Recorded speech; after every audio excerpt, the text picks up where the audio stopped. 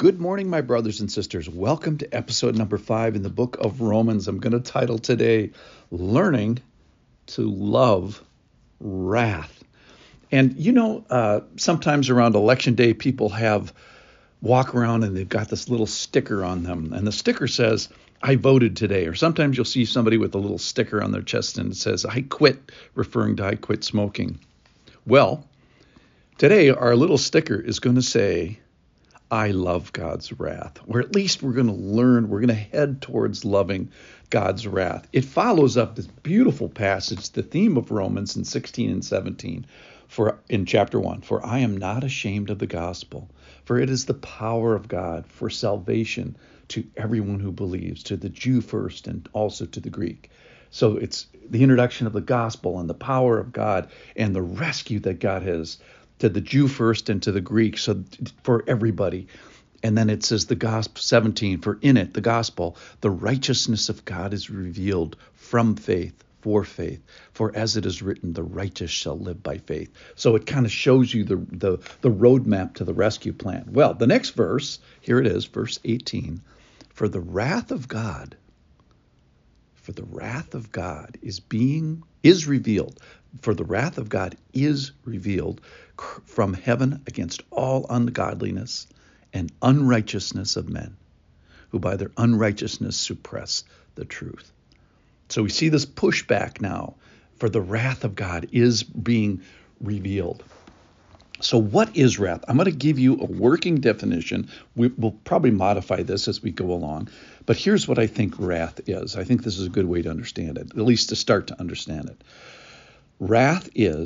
The wrath of God is the holy disposition of God's mind towards anger and justice as an appropriate response to sin. Similarly, wrath is the holy disposition of God's actions towards justice and punishment as an appropriate response to sin. So God doesn't like sin, and don't you just love him for it? That's kind of where we're going with this. So I'd love to get to the point where we all say, maybe after we finish Romans, I love God's wrath. It's a theme of Romans. It's in Romans 10. The word is in there 10 times that there's a day of wrath and that it is of God. It's godly. It's godly wrath. So this shouldn't surprise us. And don't we want a just God? Don't we want fairness? Don't we want a fair God? Don't we want a God that does wrath right? Now, we obviously don't do wrath well. Humans do this wrong almost always. But God does it right. He is righteous. And what we're going to see in Romans is wrath rightly applied.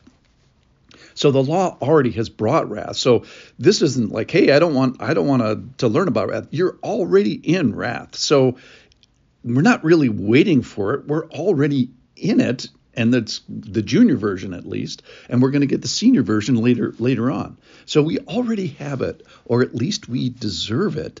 And we're already sentenced to it. So we probably should learn about it and learn how to get out of it. It's the appropriate sentence of wrath. And we're in it now. We can be saved. And here's one of the great themes about the book of Romans is that we can be saved from God's wrath. What? There's a way out of this? How do we get out of this? Well, I'll give you a little hint. It's about Jesus and about his blood and its suffering. But first, you got to start with the bad news. It actually starts with the good news. I'm not ashamed of the gospel, for it's the power of God. And then he tells you why there's good news, because there's bad news. So God is patient with us vessels of wrath. And he's going to tell us how we can get out of it in the book of Romans. So Romans is a book about the study or the consideration or putting ourselves humbly before, submissively before, and maybe even eagerly before the wrath of God. I put myself eagerly before the wrath of God. So putting ourselves before the wrath of God, and ultimately, let's learn to love wrath. Why is that? Well, wrath is the beginning of rescue, and wrath is the end of rebellion.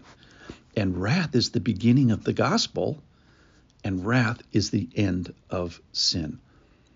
So wrath is the study of God and his response and his rescue. So it's a study of ourselves, and it's also the study of God. So Romans starts with the gospel, ... and wrath. The verse says, "For the wrath of God is revealed from heaven against all ungodliness and unrighteousness of men." Remember, Romans is a book about God. It is the elephant of his revelation of himself. And we talked before a couple days ago, is that it is an elephant that is meant to be eaten. God desires us to eat this book, eat him, consume his characteristics, learn about him. So part of the elephant is rainbows. And if you want to do that, go to Genesis chapter 9. You'll literally learn about rainbows. But today, what he wants us to know, or at least start to know, is about his wrath. So God desires for us to know his wrath, and he's revealed it now, and he's going to reveal it later, so we better learn about it now. So the working definition is wrath is the holy disposition of God's mind towards anger and justice as an appropriate response to sin.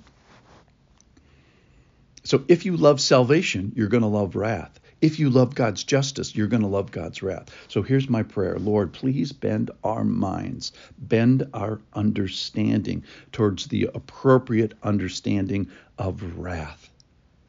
And let us someday be able to put a sticker on us that says, I am learning to love God's wrath. So today we just put ourselves before your wrath, the wrath of God. Welcome to Romans.